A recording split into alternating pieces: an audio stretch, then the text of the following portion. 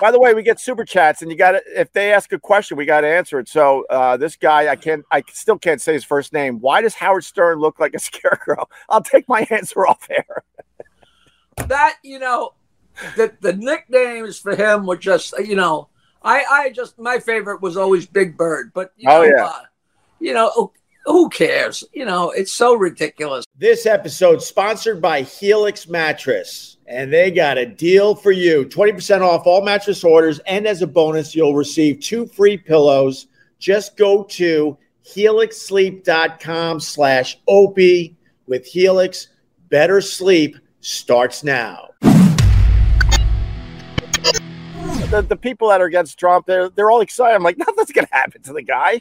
He ain't going to spend a day in jail. My girlfriend said, Barbara, they got him every which way but loose, and it's really looking like there's a chance he's going to get elected, and he's just going to take the white out and white out. It's how this happens. I don't know. And I don't want to talk politics, but we both know smart people that are still in his camp. Like, how could you be? Right. There's so many points along the way. Now you bail. Now you bail. Now what the, But enough about that. I didn't like the guy. When he used to come on the Stern Show, I didn't like him. He's such a see, that's what I try to tell people. We had experience with Trump a million years before he went into politics, and he was always that guy. Like he's an asshole. He doesn't give a crap about. He doesn't give a crap about anybody, for real. I don't know why people buy into it. We saw it for ourselves all those years in New York. A spoiled, incredibly entitled, rich prick. And he'd come on the Stern Show, and he wouldn't know there was anybody in the room. He barely knew that Howard was in the room. Right. And the fact that this guy had any popularity and that people are drawn to it, it's just, enough about him. See, and now look what we're doing. I know. Now we're pissing off people because they love this guy. But I will say this. Too, and we're giving him airtime. I will say this, though, and you could agree with this.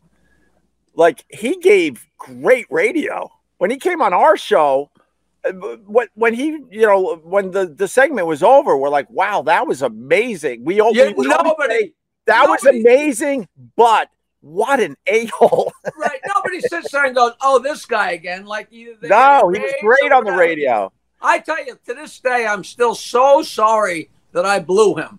I am so sorry I did that. I really wish I hadn't done that. Wait, what's that about again? Wait. What's that about? I'm just being stupid. Who knows with you?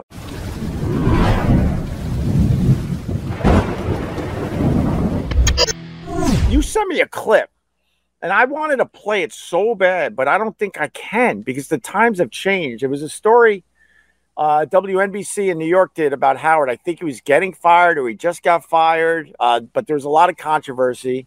And they filmed Howard in the very early days at WNBC. You're in the studio with your long blonde hair. No. There was nothing. What happened is Howard came to WNBC from Washington. Right. And all of a sudden the show was catching fire. Yeah, it was taking off.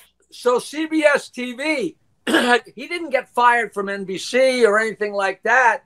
He was on fire. He was doing so well in the New York market that it was news. So CBS TV came to do a piece on him for the news. Right. And I was there one day a week. And they just happened to come in on a Tuesday.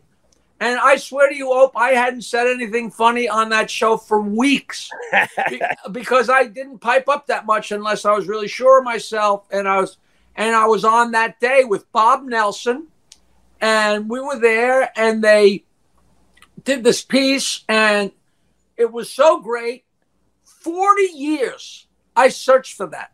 40 years. And the other day, maybe 2 weeks ago, I was doing a podcast with some guy to promote my show, to promote my documentary. And all of a sudden he plays that CBS clip. Oh, and my I'm like, God. I said, where'd you get that? He said, I've always had it. And he sent me a copy. Yeah, that ship is, you could do anything with. And in that, you actually see me being funny. That was long before I was writing anything for him.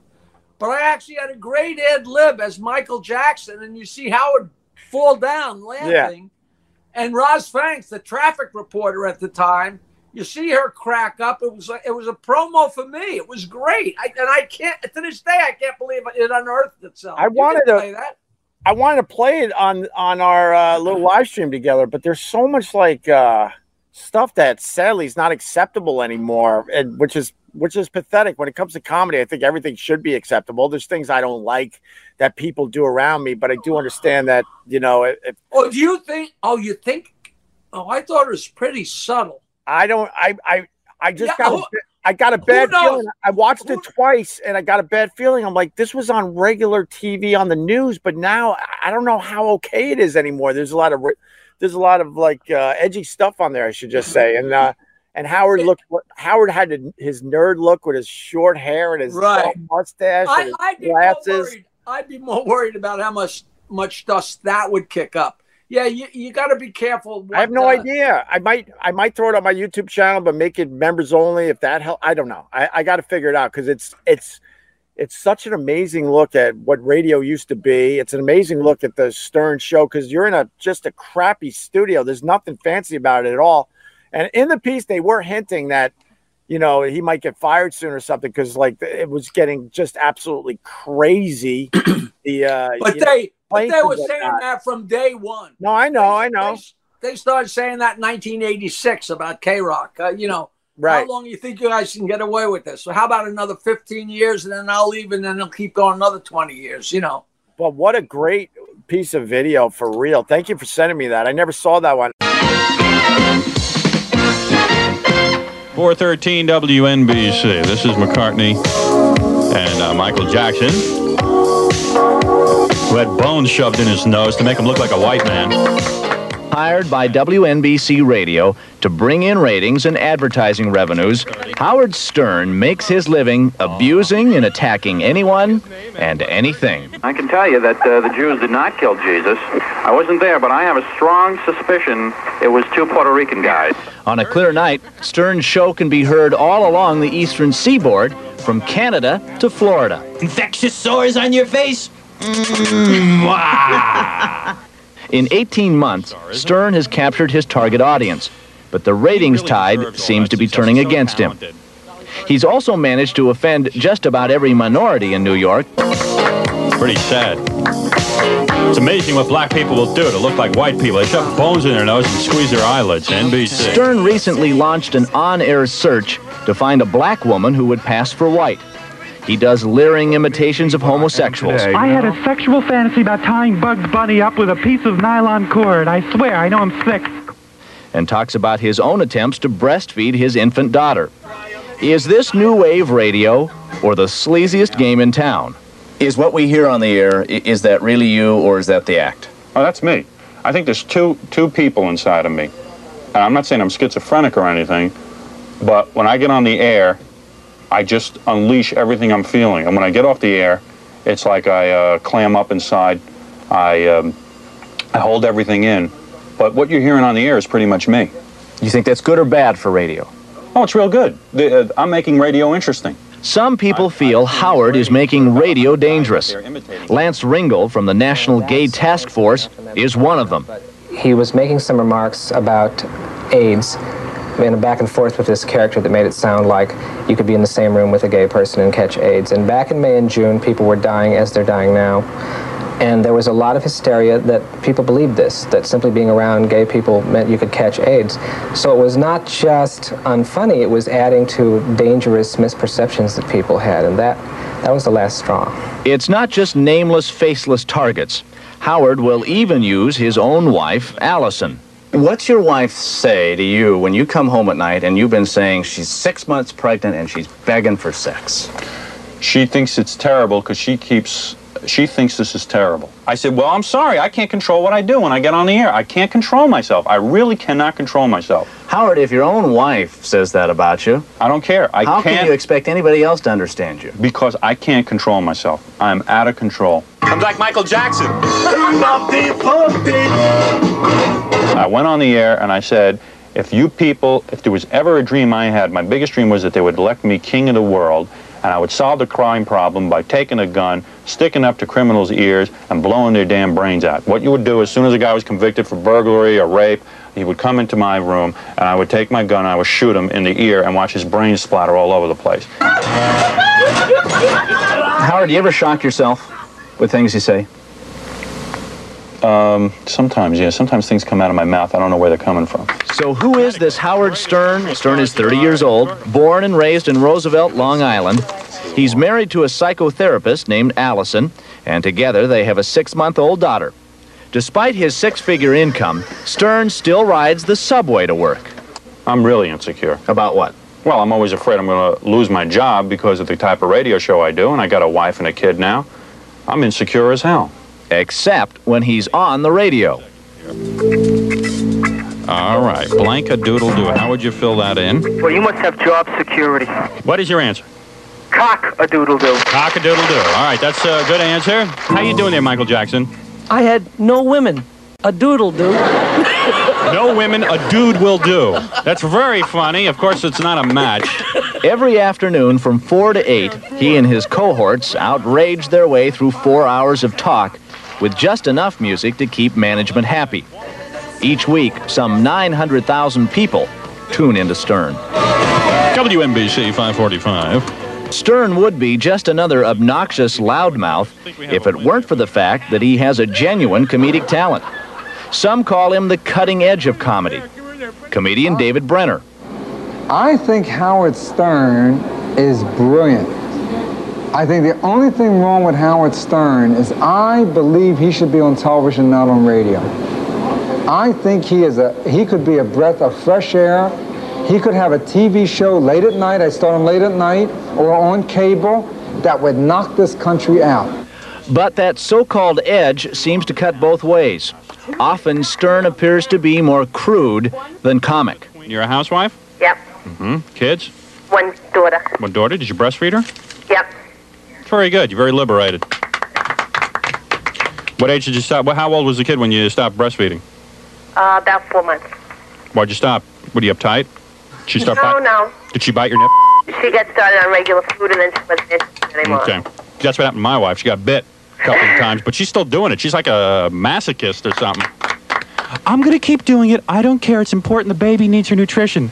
Yeah, but I need you to have 2 of those things, man, for me to like you cosmetically. I'll let the baby bite them off. Why is it, though, that you feel that you need to use everything? Got to, because it makes the show interesting. I'm into making a show that's really interesting. Howard is #1 with his target audience, men 25 to 54. But since joining the station in August of 1982, Stern has lost over 200,000 listeners and has dropped from 1st place to 4th place. WNBC General Manager Randall Bongarden insists he's not worried. In your mind, Howard Stern's successful? Very.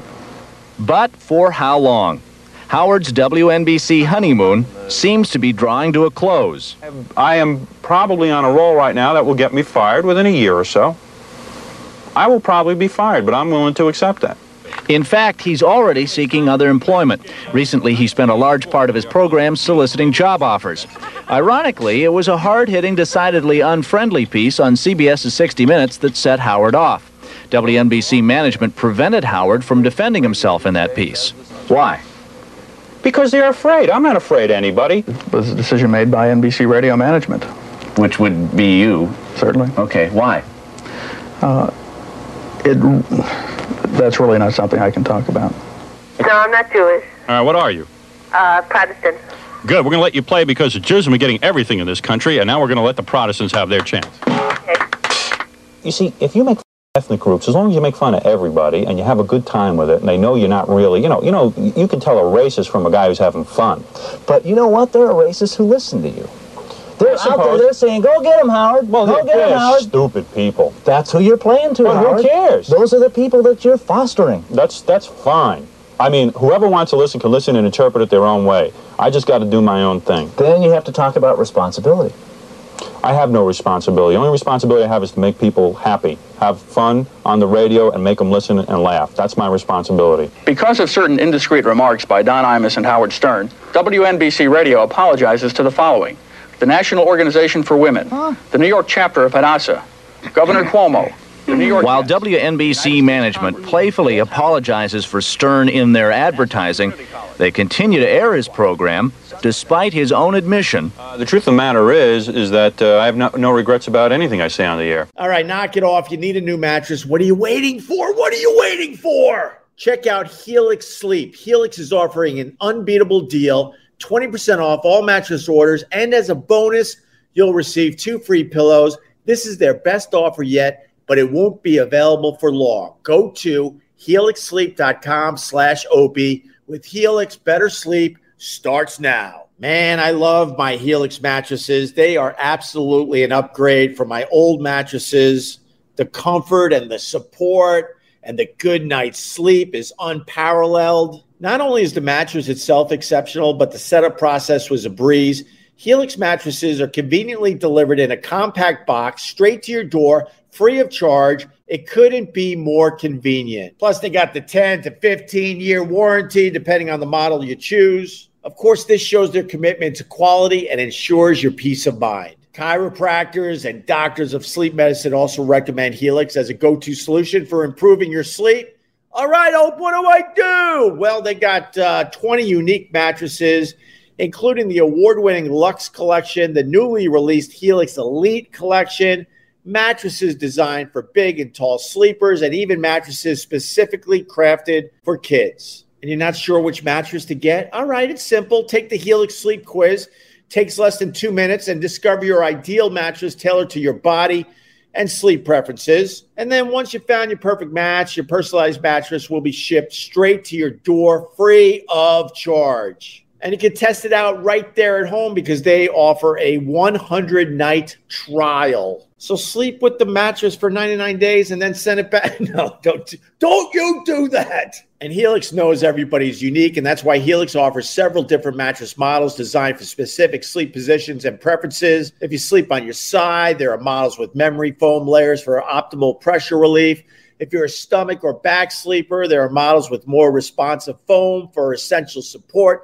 Plus, enhanced cooling features keep you from overheating at night. All right, enough of my babbling. It's time for you to check it out for yourself, especially if you're in the market for a new mattress. And like I said, they got that unbeatable deal, 20% off all mattress orders. And as a bonus, you'll receive 2 free pillows. Best offer yet, but it won't last forever. Just go to helixsleep.com/Opie. Once again, that's helixsleep.com/Opie. With Helix, better sleep starts now. I haven't had a drink in like, I guess it's 20, 22 years now. I hardly even smoke pot anymore. Just wait, you're backing off on the pot? You're like known for the pot. I don't smoke pot like I used to. You know, I smoke pot here and there. You know, I've got people send it to me. I got so much, and people send me gummies and stuff. And I'm still scared of those. I'm like a little baby, you know. You know, you just got to know how much to take, and you got to be confident that it's going to take 75 to 90 minutes. That's what the kids say. I got a connection to you in pot. Go ahead. Hold on. It's going to take 2 seconds. Look at you. Look at you. That's a tomato plant, but there you go. And that's a Jackie the Joke Man seed. Remember when you used to send me stuff, packages that smelled really good? So you gave me so much that what is he doing? Can you see my garden? Oh, is that what you're trying? Oh my God, Jesus! So you know what I do? I have so much weed, and I give it to my buddy, who gives it to the veterans for PTSD. Yeah. Right. And my pot is just the right gauge, that it's just perfect for the veterans, and I just love it. You know, I went up to West Point and I played golf with like generals and lieutenant, you know, but they're old timers. They're my age, you know, 75-year-old 4-star generals, and we're playing the worst golf in the world in the most gorgeous golf course there's ever been. You know, it's and it's fun, you know, and I love sharing that stuff because they really appreciate it, you know. Yeah. So That's crazy. But I just got to say, you gave me so much that I've been handing it out to people. And one of my really good friends out here, his wife grew her own batch off your seeds. And I still got a ton in the cupboard. I'm like, you know what? I've never grown one. So I took a few seeds. I'm like, I got a tiny little plant. I'm excited that I'm growing something. And it's connected to you, my friend. It's fun. Now, did anybody go through the whole thing of teaching you about males and females and all that? No, we'll see. No, that. Yeah, we'll do a whole podcast. Yeah, when I come up, where we'll discuss it, because that freaks people out. It is so interesting how it's all sex. You get rid of the males so the girls will get horny and make lots of THC. It's just so funny. And people, when you explain to people, they think you're making it up. And it's totally sexual, because they want to propagate. And if you get rid of the males, the girls get hornier and hornier and make more and more pollen. I mean, there is no pollen, so they're getting stickier and stickier because they want to be able to catch any pollen that's out there, but there isn't any. And the stickier they get, the better the pot is. And I'm not making this up. This is amazing. Brian just gave $9.99 for the steaks. I got to buy the steaks for Jackie. I'm going over there in September after the summer's over. We'll still be able to swim in the Long Island Sound. We're gonna have end of October. You can swim. Yeah.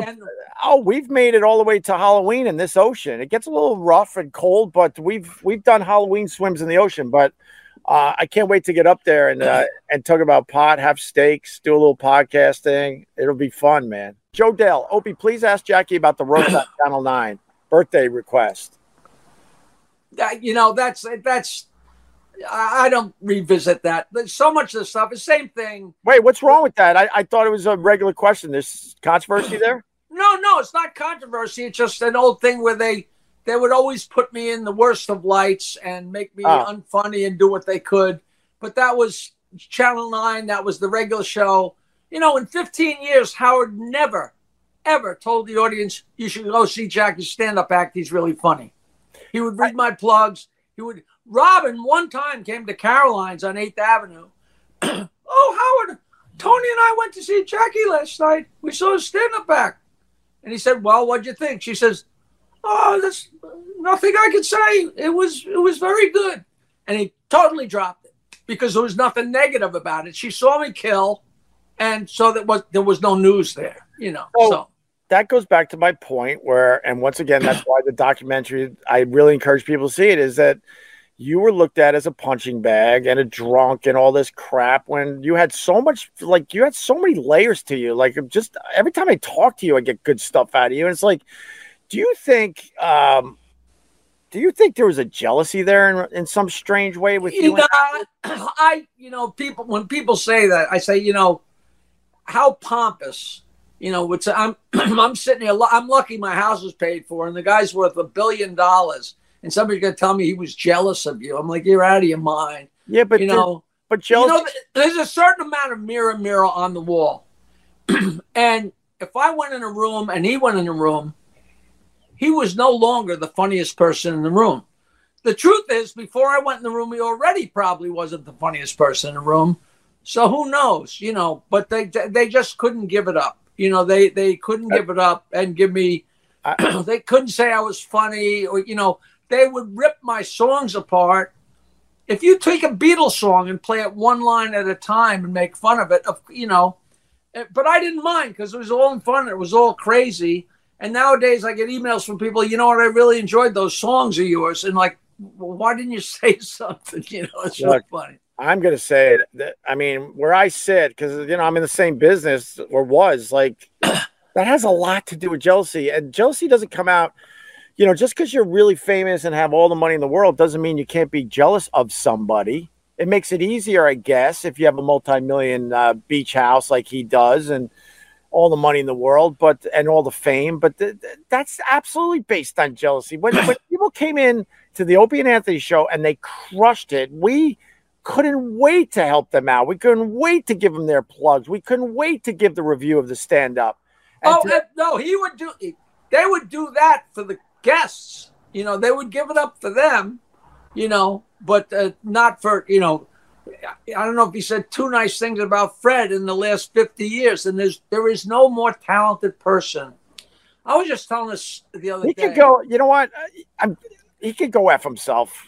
Someone's got to say it for like a lot of those guys. He could go F himself because look, you know, you guys brought a lot of great stuff to that show. I know Fred Norris is incredibly talented, but for some reason, like he's got Fred scared of his shadow. I'll say all this stuff. You don't have to say any of it.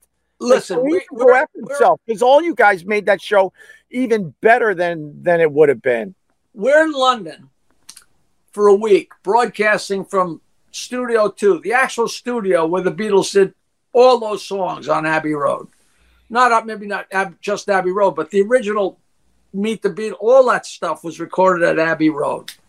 And we're in that room, which I get the chills just saying it. I can't believe we were there, let alone for a week. So Jack Bruce is the guest. We got all kinds of great guests because we're there for the Prince's Trust concert, which is going to be at the end of the week. And forget who was on that show. You know, Elton John, Eric Clapton on down. You know, we did a thing up in the catacombs of an interview, and me and Robin Howard are sitting across the table from the Bee Gees, and they sang a cappella. I mean, this was craziness, right? So we're in the main room, and Jack Bruce is the guest. Howard calls, gets Leslie West on the phone from West Bruce and Lang. So, you know, the two of them. And Jack Bruce plays theme from an imaginary Western, which is a slow dirge. And Leslie is playing the lead over the phone. And there's a 7-second delay, but it still works because it's such a slow song. And it was like so mind-boggling. But Jack Bruce, a bass player. And Howard's like, what can you do? We got a bass here for you. He said, what can I do? And he says, well, you know, I'd love to play Crossroads, but how will you do that? And Fred goes, oh, I could play with you. And Fred Norris got up and played Crossroads. Like Eric Clapton played Crossroads with Jack Bruce. That's amazing. And blew the place away. And Howard basically patted him on the head and said, good job, Fred. And then went on to like nothing had happened. And I'm telling you, he got up and played you can't put a figure, you can't describe how much talent that was. That's amazing. Like Jack Bruce's jaw was down, you know, and that was 30 years ago, you know. So right. All that meditating that Howard has done over the years hasn't done crap, because what you learn through meditation is to try to like shrink your ego. To this day, I'm trying to shrink my ego. I'm aware of it. And none of that meditation worked on that dope. I'll say all of it for you, Jackie. You just sit there and lap it up. Ego is so like, I'm sure everybody's old performers are the same. 1 minute you feel like you're king of the world, and the next minute, like, where do I get the nerve to do anything? You know, I just was in Boston and had 3 crazy good shows, and I on the way home, I'm like, keep this feeling. Let this feeling stay. Don't let it ebb away. So when you wake up, you go, oh, what a piece of crap I am. You know, I was with Lenny Clark and Christine Hurley and Johnny Peasy. Like, these are the kings of Boston. And the fact that they import me to be on the show with them is just so flattering. And we just destroyed this little room, Giggles in Saugus. And it's just the most fun I have any time all year.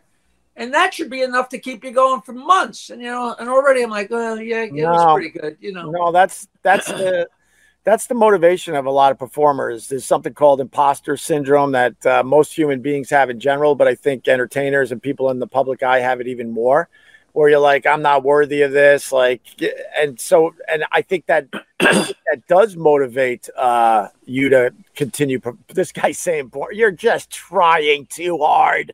But there's nothing boring about this. But that imposter syndrome that a lot of us feel and have, I think that's what does motivate. Right, absolutely. You know, it's so funny because people ask me to come on this show, and they'll say, you know, I just love your stories. Oh, your stories are better than your jokes. The stories are the best. The stories are the best. And then one person will put it underneath the thing. Oh, how can you take Jackie's stories? They're interminable. Or they'll say, how many times can we listen to Jackie's story? It's like, well, why are you listening? Right. You know, if you've heard this story before and you don't want to hear it, listen to something else, you asshole. You know, like it's you know, and if 30, well, you know, if 30 people say this is the greatest show, what a great guest, I loved your documentary, and then one guy says, boy, you're a waste of a person, that's what you remember all day, which is just, that's what was stuck with, you know. Well, that's interesting because I can't tell you the amount of like A-listers that came in and felt like that. Huge movie stars, and they would open up and admit that that one review, and they're like, I don't know why. I'm like, it happens to you too? The one bad review. And he's like, I don't know why I focus on the one bad review. That, you know, the movie's getting like 99% positive reviews, and I just focus on the one a-hole that has to be different and be a jerk. And I heard it over and over again from huge A-listers. You ask any comic, you could be on stage and destroying, and your eye catches somebody that's not laughing and they not enjoying themselves, and that's in your mind. You're like, I got to get that guy. It happened to me. Like I think it was Saturday night, and I saw this guy, and all of a sudden I looked over, and I saw him laugh, and I'm like, that son of a bitch, finally. You know what I mean? It's crazy. I was in Florida one time on a Saturday night, and I'm destroying the house at the Florida comic strip, and there's a table, about 6 people, and they weren't budging. And they were really up close, and it was really bothering me. But I destroyed the place, and I'm at the door selling my albums. On the way out, they come by, and they go, we just want to thank you. That's the first time we laughed all week. We're down here because our favorite uncle passed away. And why don't you hold up a sign? Because I almost said to them, what's the matter with you people? What, somebody died? And somebody really had died. And, you know, but what could you do? You know, and those stories linger. Those stories, right. You know, they're great, you know. Well, we talked about this over the years, but I think I got a new little angle on this. So how did, like, I know, like, fame is awesome and money's awesome, but, like, how did your ego handle the fact that you knew you were making Howard that much funnier and no one knew? Like, how did, when you were doing your alone time, we all have that alone time where like the stuff creeps in, right? How did you live through that? I honestly never had a problem with that. Wow. My only problem with that was, all right, I'm not standing up and saying I wrote that line. Acknowledge it by compensating me for it. Right. And I walked out of there like 3 or 4 times. I walked out and wasn't coming back because I wasn't saying it, those lines, you know, that was my argument today, and people still argue with me. You should have shut up and taken what they give you. No, I had a lot to do with launching him, with making him so funny that he could do anything. You know, it always comes across as pompous, but in my heart of hearts, I knew how big a part of the show I was. And I was just like, look, I don't want my name in lights. You don't have to do anything. Just compensate me for it. And then, and I'd have to go to the wall for that. Right. You know, and they would, except for the last time, they always came back.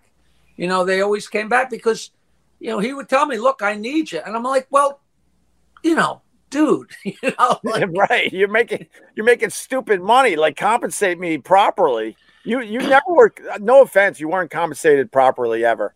And you don't have to comment, but I know this business like the back of my hand. Like, if I had someone like you, holy fuck, I would have made sure you made millions. You know, and are you kidding me? And for people to think, you know, Dominic Barbara called me one time. I had been off the show for a couple weeks. He called me. You know who Dominic is, right? Dominic, yeah, of course. Look, Jackie, you got to get back on that show, man. They need you so badly. What's going on here? Let me talk to Mel. What do we talk about? What kind of money? And I think this is in the early 90s or something. I said, listen, you know, I'm making $300,000 and I'm asking for $400,000. And he pulled off. He said, I got to pull over. He said, are you kidding me? Because he said the whole world thought I was making $1.5 million, yes, and I was asking for $2.5 million, and they thought I was, you know, being unfair. And he said, you're talking about $100,000. He said, what is wrong with Mel? I'm like, listen, I never thought I never thought I was overstepping the boundaries with what I asked. No, I man. never did. You weren't asking for that much in the end. I know the numbers because we have talked, and in the end, Howard was wrong. He should have paid you every single penny. And you weren't asking for crazy money when they finally said no to you. Get the hell out of here. That ship flew. Whoever. I get it, but we're talking, and some of this stuff is in the documentary, so that's the only reason I'm bringing a lot of this old crap up, because it's now fresh in this documentary for a lot of people to see. Chuck Glenn, $50. Holy crap, Jackie! Wow. With steaks. Whoa! I got the steaks now, Jackie. I'm going to Jackie's in. I told you yesterday, like September, because I ain't leaving this until summer's over. I do not leave. Well, this I got that right out there, for Christ's sake. I know you do. But Chuck Glenn writes, all Jackie has to do is point to the shelf behind him to fill up the ego. All documented. Congrats on the documentary. There you go. There's all the joke crap. land. There's all the crap. I love it. I've been in that room, and I gotta tell you, as a radio guy that is just grew up on radio, I was like, I'm not gonna lie to you, I was like, this is like being in a museum. Can you explain all right, sorry, go ahead. I'm a little excited. Go ahead. Every note that I ever wrote for Howard that he said on the air, I saved. Right. They are all in my mother's attic. I got some people in San Francisco that want to buy them from me and see if there's a way they can monetize them, like sell them. They're like, you could buy a whole day, like August 3rd, 1995, if that was your mother's birthday or something. I mean, I don't know. There's just so much up there, and it's going to be just a chore to bring down all those boxes, and some of them, the boxes are shot.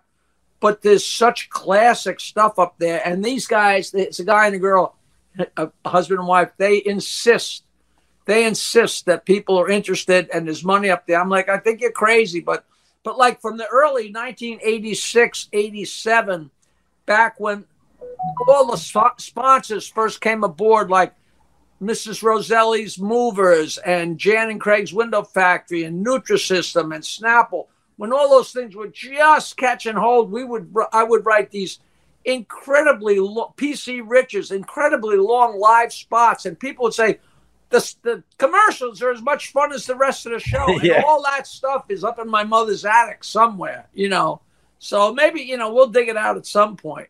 I would love to show you my stuff from the Opie and Anthony years, but I literally don't have any of it.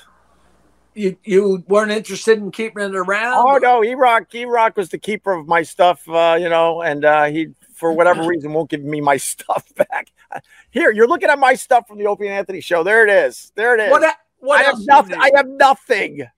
When I have to find bits on YouTube when I want to reference them. Hold on. Jesus Christ! I think I see one of the Gilgo Beach bodies. Oh my God. Oh my God. You want to talk about ego, pomposity. 7 years I wait for this documentary to come out. 7 years. And the day it's being released, they find the Gilgo Beach killer. Right. 20 years they're looking for this piece of crap. 20 years, and they have to find them the day that my stupid documentary. Jackie's got a documentary. Who cares? We got the killer. Oh God, you couldn't wait. You couldn't wait 2 more weeks. he literally was sitting in Massapequa Park the whole time. I tell everybody it was the Baldwins, and then Seinfeld, and then Stuttering John, and now a serial killer. So the neighborhood's kind of going down. One of the Baldwins, I sort of feel bad, but when he tweeted that, oh my God, I went to high school with Rex. I'm like, I went, man, your high school had a lot of killers. Jeez. Yeah, that was Billy. He blocked me immediately, and I'll be honest, I felt a little bad about that one because I'm not, like I said, I'm not all in with the shock jock stuff these days, but I was like, I couldn't help myself on that. And the guy was in Massapequa Park. That's the first place you check on Long Island. Everyone knows that. The whole, it's all frightening. Nobody knows anything. There's a whole story, about, remember Joel Rifkin? Oh God, yeah. He lived in East Meadow with his mother. And I think the way they found him is the neighbors were like, something smells, because the bodies were buried in the backyard. Gary Delabate worked with him at Record World in Roosevelt Field, but he was like a geek.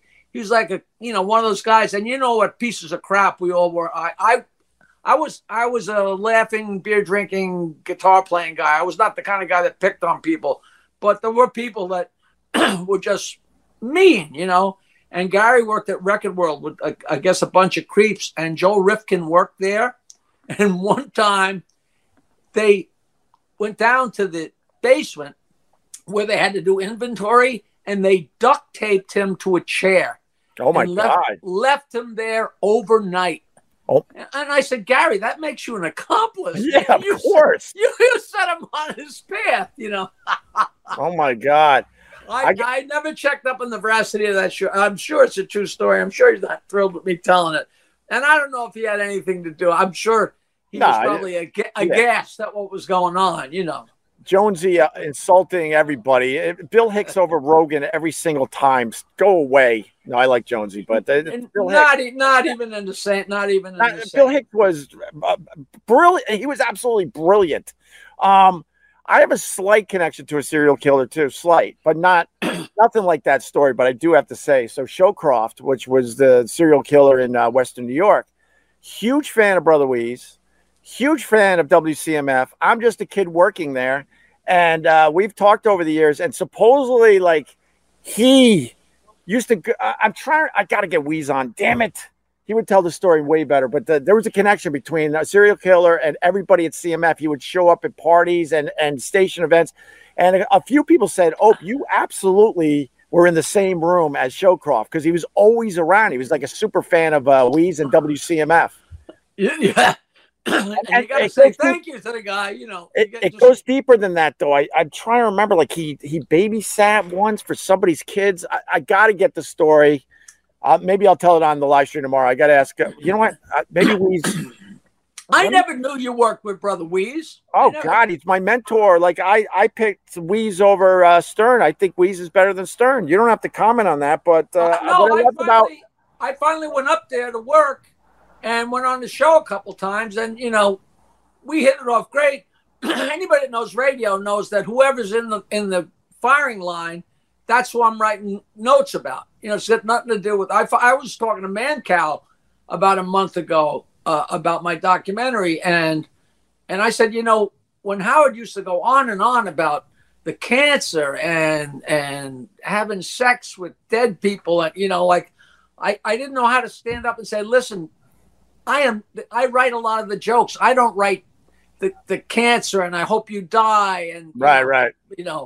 And it was very, very crazy. But when Wease was like, I know that. Of course I knew that, Yeah. No, Wease is the reason why I liked Wease over Stern was because Wease is the exact same guy off air and on air. I try to be more like I am off air these days, but Wease pulled it off. You can't tell the difference when the mics are off and on. And Howard's a different guy when the mics are off. We all know that. And I always liked that type of radio where the guy was so real on the radio. He wasn't putting on a fake personality or anything like that. And that's something to strive for that I don't think most broadcasters ever get close to doing. And that's why I respected I don't know if that's absolutely necessary. I used to tell people, because people would always say, "What's he like?" And I'd say, it's very weird when it's a real type situation, because when Bozo went to work, he put on a red wig and a red nose and big shoes, and he was Bozo. Sure. And when he was done being Bozo, he took off the wig and the nose and the shoes, and he's a regular person. When you're doing somebody on the radio and then you walk out in public, they can be as different as night and day, but it's a lot more subtle, the difference. I'm not saying it's wrong or anything like that. I just respected like someone like Wease that was very similar. And you know what, Jackie, you're similar too. I'm lucky enough to hang out with you from time to time, and you're this guy. Most people can't say that. When the camera's off or the mic's off, they're a bit different. You're not. You're entertaining all the time. You always have people at your house, and you're always making everyone laugh. And that people say that comes through, and you don't know. Does a fish know it's in water? But people say that comes across in the documentary. 100%. You know, I hate to say it, but some of my favorite comments when I'm doing a show where there's writing underneath, or when they email in or text or whatever, is I didn't like you, but now I really, really like you. I didn't like you on the Stern Show, but now I really, really like you because I'm not. The day I met Ian, who did the documentary, who did Jackie's Joke Hunt with me for 8 years, we met at the Friars Club in like 2001 or something. And he was a huge Stern fan. And 5 minutes after we were talking, he goes, "Holy Christ." He goes, "You're not the guy from that show. You're not the guy that I know from the Howard Stern Show. You're a completely different person." And I'm like, I just am what I am. On that show, I am what he paints. Right. He knows by calling me cheap, it makes me nuts. So that's where he goes. Right. My friends are like, "How could he call you cheap? Nobody's more generous than you." I said, "Well, listen, he knows it makes me nuts, and it works on the show. I never have a problem with that. I'm writing jokes about me being cheap. But, who cares, A couple things. I'm not blowing you off. I'm texting Weez. He's giving me the story on the Showcroft. He wrote The Murderer. I'm like, yes, The Murderer. So he'll write back, but he's doing his show right now. So I want to say that. Secondly, that's why I love that. Tell him I want to come on the show and promote my documentary. Oh, 100 on that. I don't know how to get a hold of him. He writes, "OMG, because Tommy and Joe T visited once."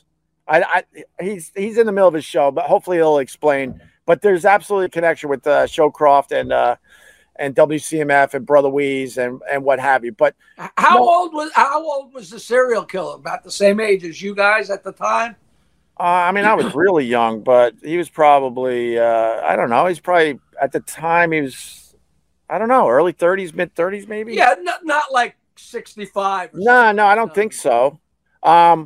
But that's why, I want to keep going back to the documentary. That's why I'm so happy for you, because people finally could get to see the whole story of Jackie the Joke Man that we know, that I was privy to be able to hang out with you personally and get to know the real Jackie. Now, all the fans of the Howard Stern show could really see the whole picture. And that's why I'm so happy for you. The good, the bad, the ugly, and everything in between.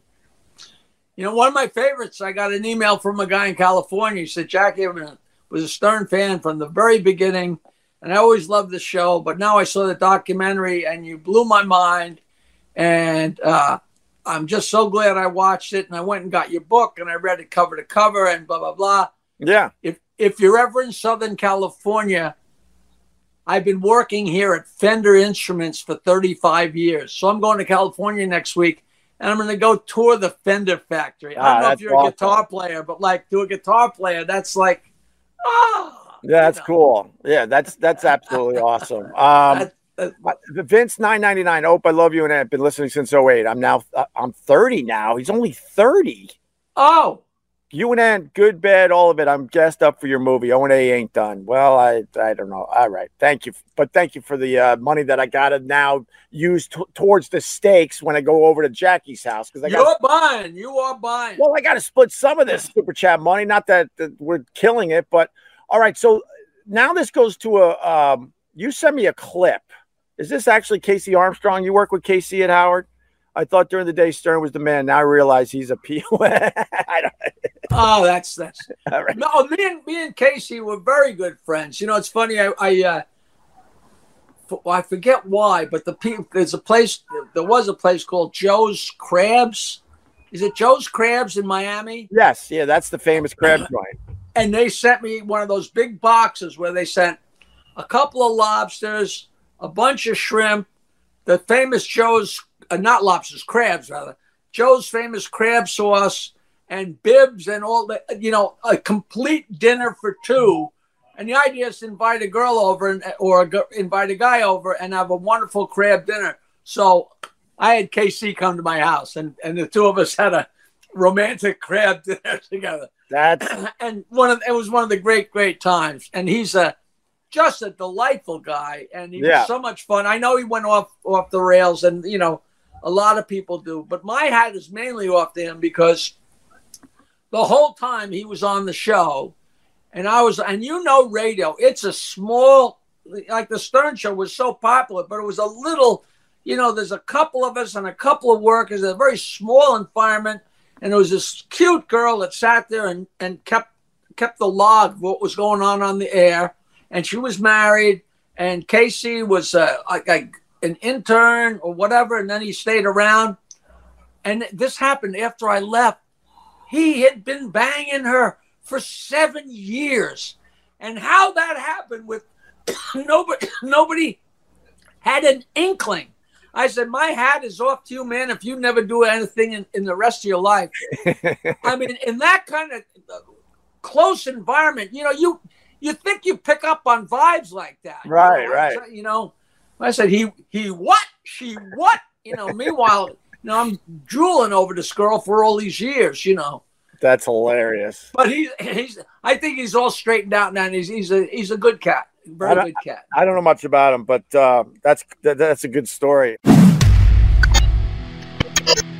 Did you know Pee Wee Herman, Paul Reubens? No, but he came on the show. I used to be on the Howard Stern Show just on Tuesdays. Right. And he came in one Tuesday, and he was Paul Rubin. He did not want to be Pee Wee Herman, and it was. Oh wow! And Howard and Robin really had a problem with it because nobody knew of him. You know what it reminded me of? I'm sure I told you this story. When we were in England, when we were in London for the Prince's Trust concert, at that time, you might remember this, Bill Wyman, the bass player for the Rolling Stones, was banging a 14-year-old girl. And Gary booked her as a guest on the show. And before she was about to come in, whoever was handling her told Gary, listen, she doesn't want to talk about Bill Wyman. I get it. We used to have that crap. We used to have that crap all the time on Opie and Anthony. I'm like, there's no other reason to have you here. Pee Wee, he was just so great. But to say I don't want to come on as Pee Wee Herman, if they say, and now here's our guest, Paul Rubin, 99% of the people are going to go, who? Right. And that's no offense to him, Look, I do want to go on record and say what Bill Wyman was doing back in the day is utterly disgusting. I need to say that. But with that said, that's really, really funny. Oh, yeah. You know what? And for all I know, he went on a date with her. I don't know the whys and wherefores. But the reason she was coming on the show, obviously, she was connecting. Right. So. All right, another question coming in. This is a good one. If they give money, we got to answer the questions, Jackie. I'll answer anything. Of the celebrities you met, who had the best sense of humor? You look great, by the way. What about Jackie, though? Does he look great? Come on. The two of us look like we just got out of high school. Oh, yeah, okay. Everybody's funny in different ways. Like Joe Walsh was so outrageously funny. Right. Nobody was wilder and more fun than Pat Cooper. Oh, yeah. You wouldn't call it a sense of humor. Because being funny is one thing, and being able to share a laugh when somebody else is funny is a whole nother thing. Right. So, there were a lot of people that were really, really fun. Leslie West was a hoot. He was really a hoot. But the list goes on. And Peter Noon had such a good... Every time Peter Noon came on the show, me and Fred wrote a different parody to Mrs. Brown, You've Got a Lovely Daughter. And Peter Noon would read the lyrics and sing it cold, first glance. And, Barbara Bush looks older than she oughta, whatever it was, and they got more and more outrageous. And he just sing them and laugh. And I really probably enjoyed his sense of humor more than anybody because he rolled with everything. I forgot, Peter Noon, what band was he in again? Herman's Hermits. Oh, Herman's Hermits. Okay, that goes way, way back. And you can't include people like, of course, Joan Rivers was wildly funny, and so she absolutely got the show and loved it. But she's in a different league. You can't, Of course. Let me ask you something. I haven't talked to you since Pat Cooper passed. I felt like that guy was going to live to 100, man. The guy had crazy energy. I remember he came on our show to retire. He did an appearance and he just crushed. And he said, "This is it. It's over. I'm done." And I'm like, "How are you saying you're done?" Like, wow, he had the best appearances, and then he would be like, "I can't hear anymore, damn it!" And he would be so annoyed he couldn't hear. And he never did, I don't think, radio again after that appearance on the Opie and Anthony show. But I would see him on the Upper West Side walking around, and he would like outwalk anyone half his age. He was already in his 80s at this point. And his father was a bricklayer, and Pat was a bricklayer, and he was from that Italian stock where he stood up straight as an arrow. And I agree. I thought he was going to live to be 120. It's funny because the other day I went and found 5 of the Jackie's joke hunts that he was on. So I have them all in one file. I'll send them to you. Yeah. Because he got to where, not to be rude, but he was deaf in one ear and he couldn't hear out of the other. Oh, yeah. So he would talk and talk, and he loved us, and he loved me, and he used to take me out to dinner. And it was funny because I had this beautiful girlfriend, and I'd go out, me and her mother and Pat, and we go out and double date. But Pat couldn't hear, so he'd go on and on and on. And then if he took a breath and somebody said something, he'd say, "What?" And he'd take off again. But he would never let me pay. So basically, I had to go eat a steak dinner that he paid for, but I had to sit through the show, which was more interesting than anything in the world. Meanwhile, I break up with the girl, and a year later, Pat went out with her mother, and he was too old for her mother. And then he dated my ex-girlfriend and married her. Right. And they were married, and, she's his widow. But I was very shocked because I really did think he was going to live to be 120 because he was, aside from the fact he couldn't hear, which sucks. But, I don't know about you. I got every day something else goes wrong with me. So I totally get that, Oh, tell me about it.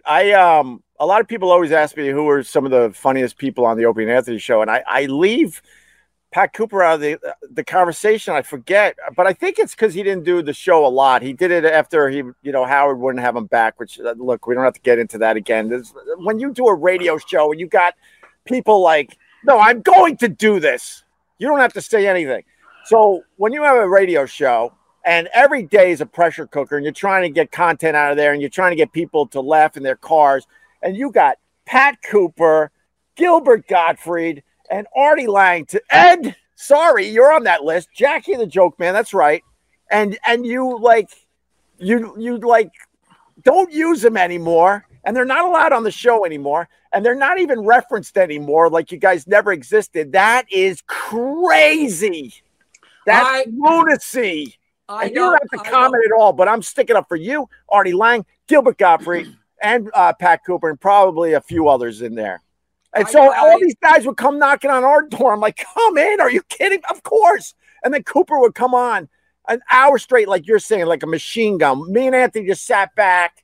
We're getting the credit for another amazing show as Cooper's just destroying the room. Oh, just a delight, And then even when he got mad and went crazy and people were worried he was going to jump over the console and strangle Howard, he would look over at me and Fred and he would wink. Yeah. Like, aren't we having a riot? And me and Fred would be in a good mood.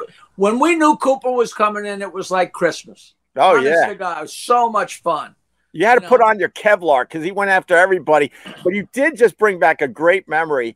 He would destroy in such a way, like you're like, "I think this guy hates me." And then all of a sudden you go like this, he'd give you that little wink, and you're like, you'd breathe almost a sigh of relief, like, "Oh, okay." It was 150% show business. Yeah. It was farting around and just boom, boom. Oh, just what a mind. Just crazy. But he certainly was nuts. He really was nuts. Of course. But that's what makes great comedy, right? I haven't talked to you since Gilbert died. Yeah, I didn't even know he was. I didn't know he was sick. He always looked like he was sick. Let's be honest with each other. But I didn't know he was actually sick. He would look really thin and frail sometimes because when I would see him, against his wishes, I would give him a hug and he'd be very frail. But then all of a sudden, the next time he'd be a little bit, fuller and a little bit more thick. I'm like, oh, I guess he had been ill or something. So I had no no clue at all. I mean, it came out of the blue for me. I don't know how many people had any idea how sick he was or whatever, but I probably laughed harder with him than anybody. Nobody was a better audience for each other's jokes than me and him. I was telling somebody yesterday, we were at a film festival and it had been raining, and I told him this horrendously filthy joke, and he fell in the mud. He fell down. It's one of my proudest moments, man. But we bury each other, you know. It's like, I guess that's not the greatest reference. But, no, but he was the type of guy, he would give up the laugh. A lot of these sons of bitch comedians, man, they don't want someone to be funnier than them. But if you made if you had a good joke or whatever, a good story, Gilbert would give you the laugh. I'll never forget that. He loved when people were being funny around him. He didn't give a crap because he had the confidence to know that anytime he wanted, he could be the funniest in the room. And some of these comedians that used to come in, they were so like insecure that they would not laugh at stuff. Some people feel like maybe if they laugh, that's one less laugh that they're going to get. Yes. And they hope, and they, you know, I never understood that. That's why it was such a joy. Like with Gilbert, there's other people that are just really fun, that, you know, that give it up, that makes it just a joy to exchange, you know. Right. Let me acknowledge Biff Rotten Thighs. He gave me $15. This is how I make money these days, Jackie. What is this? You talk on the radio and they give you money? The new thing is like I don't mean to sound so naive, but I don't get it. The new thing is that you know, this is called a super chat, and this is how like content providers, instead of working for a big company, you go right to the consumer, and if they like what they're hearing, wink, wink, nudge, nudge, they throw like fivers at you. But Biff Rotten Thighs gave me 15. Opie, this is awesome having Jackie on today. Good to see you, Jack. You both are legends. Damn. Hey. Wow. One other thing on wait a minute. What does Biff Rotten Thighs mean? You know, I never asked him that. That's, you know what? Maybe I should ask him. Hey, Biff, I'll give you $15 if you explain why your name is Biff Rotten Thighs. Is that you, or is that your girlfriend, or is that just north of her thighs? What is rotten in Denmark, dear? Just when I thought I couldn't learn any more in this business, Jackie shows me up. I should have asked that question a year ago. He's been around for a while now. And he will answer. I got to go through the chat here. But I got one more thing on Gilbert. What the hell would he carry around with him? One day he came in, was it a backpack or a gym bag? I don't know what the hell, but he was always carrying a ton of shit around with him. And one day we tried to look what was in his bag, and he got really paranoid. No, it was something to do with what was wrong with him. It was Jesus. Are you serious? It's like, I don't know, but I'm pretty sure it was something to do with some kind of medical. I don't know whether it was in case of emergency or something that was hooked up. Oh, now I feel like a fool. I thought it was. But I don't know that, but I just seem to remember that. You know, I thought we're at the age where if somebody's carrying around, you know, a gay bag or whatever you'd call it, you don't ask. You know, right? Well, you know. What are you wearing that for? I go to the bathroom in there. All right. You know what I mean? Right. I thought it was him collecting like I don't know, ketchup packets and sugar packets, because he really liked collecting stuff from hotels and whatnot. But yeah, we tried to get into the bag one day, and he was dead serious, and he was like, he pretty much like ran down the hall with the damn thing. He did not want going in there. I understand that. You know. Yeah. So. You know, and that was all true. Like, you know, him taking stuff home. His cheapness was so legendary. You know, they did his 300th podcast. I think I did his podcast 4 times, and him and Frank Santopadre, the greatest guys to work with. And they had his 300th anniversary show at the Cutting Room, and everybody's getting up to do a little bit. And of course, everybody had a "How cheap is Gilbert" story, and I had a great one. You know, we worked together on a show in Las Vegas, and it was blazing hot in the day, but by evening it was freezing. That's just how it is out in the desert. And the entire crew it's time for dinner break, right? And me and him, we have a trailer. We're the quote unquote stars, so we have a trailer. But the rest of the people are eating at long tables outside, and the line is like 100, 200 people, however many people are in a TV production, and me and him are in the front, and they're making steaks. And these people are starving and freezing behind us, and they give us each a steak or a plate. And Gilbert holds out his plate and says, "Can I have another one?" I'm like, I thought we were going to get ourselves killed. The people behind us were going to storm the Bastille, you know? Right. But he just had he had no qualms about it. He he didn't give two craps, man. He didn't care about what anyone thought of him. God, I was so happy when that Howard blew him off. I'm like, come on in. And we ended up, I don't know. He was on probably close to 10 times. You know, we got him late in the Opie and Anthony run, but yeah, but these are kind of, you could not tell him what to say and what not to say. You know, right. There's no way, you know, they could have him in and say, "Don't do this, don't do that," because like, what are you talking about? You know, what are you, crazy? You know, so right. So I'm glad you had him. You know, just said that he's gone. Said that Cooper's gone. I didn't know Rubens was sick. Had no idea about that one. I didn't really know anything about him, but you know, everybody's of course going back and watching those movies and having a feel because it's so nostalgic and silly and crazy.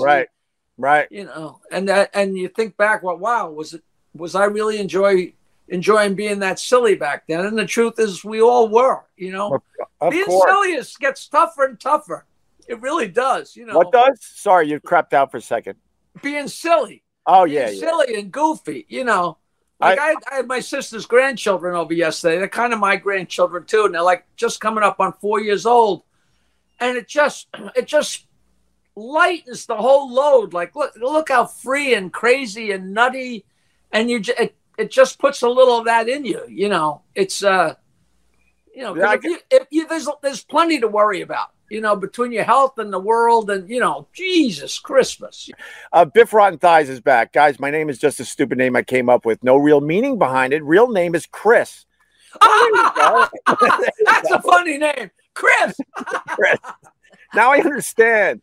How cool is Willie Nelson? We only had him on once, but God, that guy rules. I think I got stoned up with him on his bus like 6 or 7 times. Yeah. And he's just... like the first time, you know, the way I get hooked up with anybody is so great. I actually have video of me playing with him. He came on the Stern Show and he played On the Road Again. And Howard played keyboard, Fred played bass, I played guitar, Scott played drums. And I actually play a lead. It's just so classic. But when he came on, I'm sure I told you the story. When he came on the show, whenever somebody like Willie Nelson or Clarence Clemens or Roger Daltrey, people like that, I would tell Grillo, get their address, find out who the manager is or whatever, and I would send them my joke CDs and send them my stuff because musicians love jokes. Yeah. And they love to laugh and they love to tell dirty jokes, and I know that. And I would send stuff to these guys. And the next time they came on the show, because Howard would never introduce you. He would never go, "Clarence, this is Jackie and Fred." That's not in his wheelhouse. So the next time they came on the show, like Clarence Clemens would walk in and go, "Hey, Jackie," because he forgot that he didn't know me. Wow. He knew me so well from the thing. So I send all this stuff, and I get an email one day from Felix Hanneman, who's the bass player of a group called Zebra. Sure. All right. And Felix goes, "Jackie, do you remember me? I'm Felix from Zebra." I said, "When I worked at the studio, you guys locked it out for 2 weeks and recorded a whole album there. We were asshole buddies for 2 weeks." Of course I remember. He said, "Well, my girlfriend," she's his wife now, so my girlfriend massages Willie Nelson and Woody Harrelson and the Jets and the Giants. And Willie's playing tonight down at Wilbur Hall or one of those places. Do you like country music?" I said, "Are you kidding?" Yeah, right. So I meet this guy for the first time in 25 years. We have a beer and we go to see Willie. And he's still going at 12:30 in the morning. And I'm like, I got to work the next day. I go all the way down hall. I guess there's a Wilbur Hall, whatever it is. The basement is where the bathroom is. And I said, you know what? If I go back up there, I'm cooked. And I got in a cab and blew off my chance to get stoned Willie Nelson. I couldn't believe it. Oh, and my God. 2 weeks later, Felix calls me and says, let's try again. Willie's playing at Westbury Music Fair. So me and Nancy and 2 members of the New York Giants are all together. We're running around Westbury Music Fair looking for a place to get stoned. And the show's over. And Willie is famous, like a lot of country people. He will sign autographs until the people are gone. He'll go out and smoke a joint and relax. But then, so we go out to the bus, and the driver, Gator, sees, hey, Jackie, come on, because he knew me, you know. So me and Nancy, my wife at the time, and these 2 New York Giants, and Felix and his masseuse, Lisa, the 6 of us go into the bus. I swear to God, it's a true story. It was sitting there, and I'm sitting at the little Formica table across from Willie, and the Giants are there, and Felix and Nancy, blah, blah, blah. And I said, Willie, I got some great homegrown. And he said, well, let's spark it up. And Opie, I swear on my mother, he starts looking for a match. Nice. And I was like, you got to be kidding me. You've been smoking pot for 50 years. You've been on this bus for 50 years, and you're going to look for a match? I was astounded, and I start looking in the drawers, okay? Yeah. And I pull open this little drawer, and I see a copy of my CD, Hot Dogs and Donuts. God. Hold on. I'm listening. Go ahead. I'm like, holy Christ. I got an erection. I took it out. And the fucking thing was still in the plastic. And I said, Willie, do you realize this just went from being my favorite story of all time to my worst story of all time? Because I got to tell the story the way. And he laughed his balls off.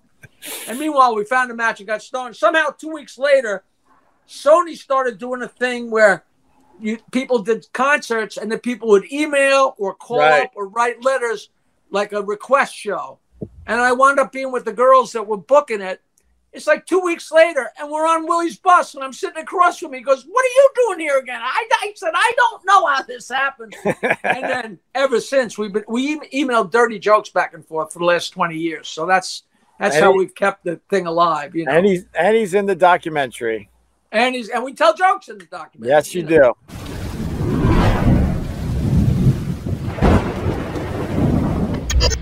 In recent years, I definitely have gotten away from the shocking stuff. I could dip my toes in that easily, but I really do like silly and stupid now. I like to be a goofball, man. I don't care. None of this is real anymore. I'm just hanging out on a deck, like getting to talk to like a legend like yourself. I'm like, it's just fun now. But yeah, you know, and I'm known for being, so outrageous, such filthy jokes, blah, blah, blah. So I went to a golf outing at West Point yesterday, 2 days ago. And I got up and told some very foul, and then I told some really, really stupid jokes. And everybody's screaming, and they're like, how do you know those jokes? Why would you tell those jokes? Because they're so funny. Right. They're so stupid, you know. Right. Funny is funny. You know, it just stays funny. I love stupid. I love fooling around with words now and just being an idiot. I don't care.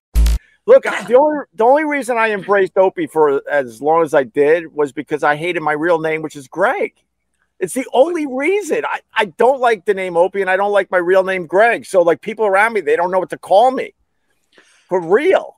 You know, I'm always surprised when I go to put in my credit card or for whatever reason, and people turn to me and say, your real name is John? Yeah. I'm like, that is such an obvious, John to Jack is a very obvious leap. You know, Yeah. John Kennedy, Jack Kennedy, whatever. But I was never John. Right. I was Jackie. The day I was born, they never even gave me a chance to be John. You know, I don't know why, but I was always Jackie from the word go, which is, and you know, it's so funny because for years, when I got booked on the road or wherever I went, and you go to the airport and they'd have your ticket, Jackie Martling, Jackie Martling. But then all of a sudden, when things tightened up, if somebody put Jackie Martling on a ticket, I'd be there having a world war with the girl at the desk. Right. Because it says John and my ID says John, but they got Jackie on the ticket. I'm like, Jesus Christ, you know. Ugh. I hear you. Craziness. Joe Dale, I'm gonna tackle this. I love Artie, but that era was a cheap imitation of the real show from the '90s. I understand your opinion. I don't understand how you think it's a popular one. So I absolutely, I wasn't a huge Howard Stern fan. So what I'm about to say is not that fair, but I was aware of Jackie and his contribution to the show, obviously, and then I was aware of what Artie did. You can't compare the two. You really can't. It's like two eras of the show, I think. All I know is what I've heard from people, and it's so weird because people always talk about what a screw up I was and how I was never there. I think I was late like 3 times and missed a time here or there for when I had diarrhea or something, but I was always there. And then all of a sudden I'm going and people's telling me, oh yeah, Benji shows up an hour late, or he's never there, or Artie is nodding out on the air. And I'm like, what show is that? When did that stuff start to happen? But I didn't listen, and I didn't know from anything. One of the crazy things, and I probably have addressed this before, is when people say, oh, it's so great that you and Artie are getting along again. And I tell people, you're out of your mind. I left in March. He didn't start on the show until October. We never had any problem between us ever. Right. And I think one time there was a roast for Howard where we took shots at each other because it was a roast. But we had been friends before that. He used to come see me at Rascals with his buddies, and I always loved the guy, and he was always great, and he's so funny and so talented. Oh, it's good you guys made up. I'm like, well, you just get hoarse trying to explain things to people, Yeah, because he's perceived as the guy that took your place, obviously. So that's where all that comes from. You would not believe the reaction this stupid documentary is getting. I am so thrilled, man. It's really, really good. It's weird. Why did it take so long to come out? Because I filmed a little bit with you because you did my podcast that day when the documentary crew was at your house, and I saw the early version of the documentary. I loved it, and then I think we waited another 2 years for the damn thing to come out. What happened? Well, Ian Carr, he's IKAcollective.com is his company, and he's doing it, between the acts and working his ass off and chasing people down. Like, it took a year. Right. Willie Nelson was absolutely into it. It still took a year to coordinate and catch up with his bus. And just putting the whole thing together just took so long. And then, of course, the pandemic threw a complete monkey wrench, like it just like crazy. Right. And I didn't know this, but once you get distribution, it's another 6 months. I know. They say, all right, we're going to distribute it. It takes 6 months to get it into the network or the stream or whatever you have to do. So it has been one long, the funniest story is the one about Artie. Right. Artie Lang wanted to be in it, and Ian couldn't, it's hard to match up with people, and they never did. And then Artie got in trouble and wound up in the hospital and jail, rehab and everything. But the documentary took so long that he was out and cleaned up in time. And he was one of the great things in the documentary. So yeah, that was fortunate, You added some stuff from the version I saw a couple years ago. A little bit here and there. How many people are in this thing? It's unbelievable. You got everybody. Well, not everybody, because of course Howard. Why would Howard do you a favor? Why? Why would he do you a favor and give you a minute in your documentary? That'd be stupid, right? Well, that'd be, it's hard. It's always so hard to make a call because I can hear him saying, "Oh, Jackie never even asked me." But the thing is, if you ask him, it'd be like, "Well, you want me in it because it'll be all about me because the only reason people will see it is because of me." And you know what? I just didn't want to deal with any of it. So whatever, Fred wrote back and said, "I'd love to be in it, but I can't." Why can't? All right. Jackie, you know the answer to that, so let's not even discuss. But it's so stupid. So 18 years it was stupid. So shut up. All right, fair enough. I don't want to I do want to pressure you, but I wouldn't do that to my good friend. I'll try to get in there a little bit, and if you yell, then I'll back off. How's that? But I'll tell you, it's so eclectic, and people said, well, you should make 2 or 3 more of them. And I agree, because the people are so random. Right. I mean, you know, Willie Nelson, Penn Jillette, Mark Cuban, Sean Young.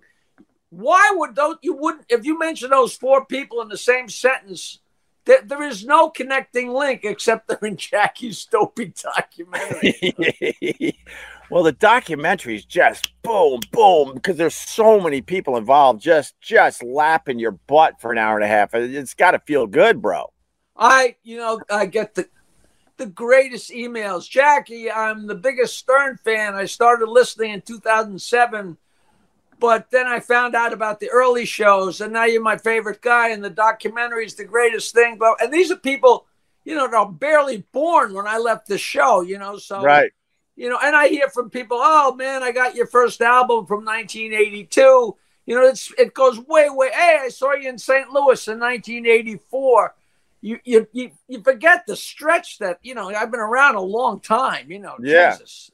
It's unbelievable, but I'm so happy for you, man. I was on the TV. It's all over. I mean, it's so easy to get. It's nice. You don't have to go to a dumb theater. It's right there in your living room for everybody. And it's really funny. And the storytelling is great. I'm great in it. It's just perfect, Jackie. You are so great for doing it. You're really great. And everybody. What else do I have going on? I don't have anything else going on. Are you kidding me? Make a documentary. I'll be in it. You know, a lot of people are buying it so they can watch it over and over and show it to people when they come over. It's like, you know, because it's not like watching a comedy show or a comedy. It's goofy, and it changes position and angles so quick. Yeah. You can't get sick of it, you know, because people always say, well, let's watch it together. And I feel like an idiot because I watch it with people and I laugh at it. I mean, right. I watch my family ripping me to shreds. It's nothing better, you know. I think, and I do want to officially congratulate you, because as much as I joke about it, there's really no Howard stuff in this documentary. And, you know, broad strokes, obviously, because you were part of that show, but it really just shows, you know, your life, your talent as a comedian, and just someone that is a great storyteller and a great stand-up comedian. So bravo to that, because people can't say, oh, it's only doing well because of Howard. Right. You know, I just hope people don't think you can't control what people are going to think. Oh, Jackie didn't want Howard in it because he would have stole the spotlight or something, which is exactly backwards, you know. Look, let me be the guy to say it. Howard is not stealing anyone's spotlight these days, okay? He's not. I don't follow what's going on. You know, this is not 1995, 98 anymore. He wouldn't be in your movie stealing the spotlight. Trust me on that. Go to iTunes, go to Amazon Prime. It's not in the main things, so you have to do the search. But what's really funny, all you have to do is do the J and the O. Right. When it comes up. So J-O, which is jerk off, which is so funny. No, people know where to find this stuff these days. It's I got Long Island cable. I think it's on demand right now. It's right there, front and center. My God. Well, so it's easy to find, you know, unless you're a total if you're totally at a loss with the internet, you're totally at a loss with life anyway nowadays. So right. The place to go is jokemanmovie.com, because that has a list of all the different places where it's available. You know, like the Xbox and the V-Box and the Voodoo and the Hoodoo. I don't know any of those. Right. But people that have them would know them. So it's jokemanmovie.com. Jokemanmovie.com. You know, Artie was allowed to be funny on the Howard Stern show. Technically, you weren't allowed to be funny on the Howard Stern show, but you were writing all the funny lines, and when they did use you on the air back in the day, it was to be like a punching bag. And I'm like, okay, I've heard that stuff over the years now, of course, and the punching bag stuff was obviously funny and entertaining, and it held your interest. But I thought that Howard missed a great opportunity, which is stupid because he was successful no matter what. By not having this version of you on the air on a regular basis. But I never questioned that when I started You knew your role. You knew your Well, role. well, I didn't know my role. I created my role when I came on the show and it was the two of them. I wanted to make kind of worm my way in type thing, and I started giving ideas and jokes. And I had no intention of, because it doesn't work. A tinker's to ever's to chance. It's a 1-2 thing. Like, that's what it is unless you have a guest. And I had no desire to pipe up. And anytime I had something very funny to say, I wrote it down and he said it. So I was really there. But the one thing that didn't work in my favor is I got picked on and got my balls broke so much, and I had a good laugh, and I would lead the charge, breaking other people's balls, that was enough to justify me being in that room. So many people had no idea that I was writing lines for Howard, because that didn't gel with the guy I'm getting made fun of and right. make him funny as hell. To this day, you'll see people, I'm sure we'll see something, oh, come on, Jackie didn't write any of that stuff, or what do you write? One line a year, nobody needed him on that show. There's always going to be that, What I love about that, and it goes back to your documentary, and I give Anthony credit today. In your documentary, he talks about how, because Anthony was a huge Howard Stern fan. Me, not so much, because I just didn't live in the New York area. I was in Western New York here and there. I was aware of Howard, and when I could, I did listen here and there. I'm not trying to say I didn't listen to him, but not on a regular basis. But in the documentary, Anthony is the one that presents the fact that Howard is this hilarious guy in the radio, and no one knew that you were writing a lot of those lines. Could Howard be funny? Yeah, of course. All right, fine. But you really pumped up his shit, and Anthony in the documentary really breaks that down for you perfectly. It was very succinct. It was great. Everybody thought not even so much how funny he was, but how lightning quick he was. Right. And people were like, wow, is he quick? And that was what was crazy. When I first started and we went to mornings, I'm writing notes and give them to Howard. So Fred, realizes he wants to get on. So Fred would write something on a little scrap of paper and hand it to me. Right. And I'd have to rewrite it. And after a little while of that, I went and got a stack of paper and a Sharpie and put it in front of Fred. And I said, Fred, if you got an idea or a line, write it nice and big so Howard can read it. So when you pass it to me, I can pass it to him, because by the time you pass it to me and I rewrite it and hand it to Howard, we're going 1,000,000 miles an hour. We can be past it. Right. So then he started writing, not that was rocket science, but, it was tentative at first. And then all of a sudden we were like, so there it wasn't just Howard's sense of humor, it was Howard's and mine and Fred's, which is, of course, 3 senses of humor better than one, but 3 completely different sense. I'm like a punchline guy, and Fred is from Pluto, and Howard's like broad strokes. It was just, an absolute great combination. You're great in the documentary, I'm barely in it, Jackie. Let's be honest. And people, no, you're in there for a decent hunk. When's the last time you saw it? I saw the old version.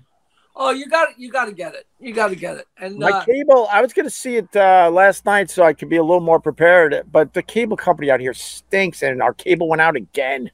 And then I was going to bother you for a link so maybe I could watch it on my phone. I'm like, I'm not going to do that to him. But I will watch the final version very, very soon. But I did see I definitely saw a bunch of the scenes of the damn thing. That's for sure. Well, I'll definitely and it's have the original version, so I'll definitely have Ian send you. I didn't realize you didn't have a link, and I wasn't going to bother you for a link. I was going to pay for it to give you a couple bucks, and then the stupid cable went out again last night. I don't know what's going on with that. Well, I don't care about. I tell people I don't care about the money, but I say please buy it, because the numbers are. If enough people buy it, then it'll move down. So right now you have to search for it.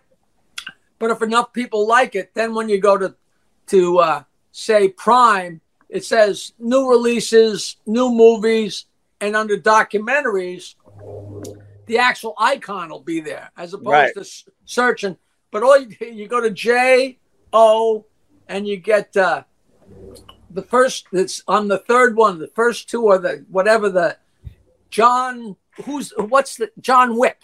Okay. You get John Wick, and then you get John Wick Revisited or something, and then Joke Man, which is still, it looks good, Like I said, I think you could finally rest, my friend, and in general, because your whole story is now out there, and if people choose to watch it, they'll get the complete the complete version of Jackie the Joke Man. That's for sure. All right, listen, I do got to get my car in. I mean, we'll just do another one sooner than later. Why not? All you gotta do is ask. I tell people I'm retired. I got nothing to do. Don't invite me because I show up or I go or I do it. So right. I got the barbecue ready and it's waiting for you to show up with some raw steak. And these guys were generous with super chats, so I will bring the steaks, and they now know where their money is going. For me and Jackie to have a wonderful thick steak at his house. And we'll take pictures and videotape it, and everybody get to share. Oh, well, maybe we'll live stream from your house. That'd be fun, man. Absolutely. All right, jokemanmovie.com. It's got all the links right there. jokemanmovie.com, iTunes, Amazon, and all the other ones, whatever they are. And please drop a line if you enjoy it. Let me know, because it just, any kind of good feedback feels great. And this is great. You got the world by a string. It's like two guys with the world on a string. How great is this? Yeah, no, but you don't need the feedback. The movie's getting great reviews. Everyone's in there, and I'm just really happy for you, because people will get, like I said, the complete story of Jackie the Joke Man. Thank you, brother. All right, we'll talk soon, Jack. Thanks for having me on. Of course, I love you, man. Of course, I love you, brother. You know that. All right, there he goes, Jackie the Joke Man.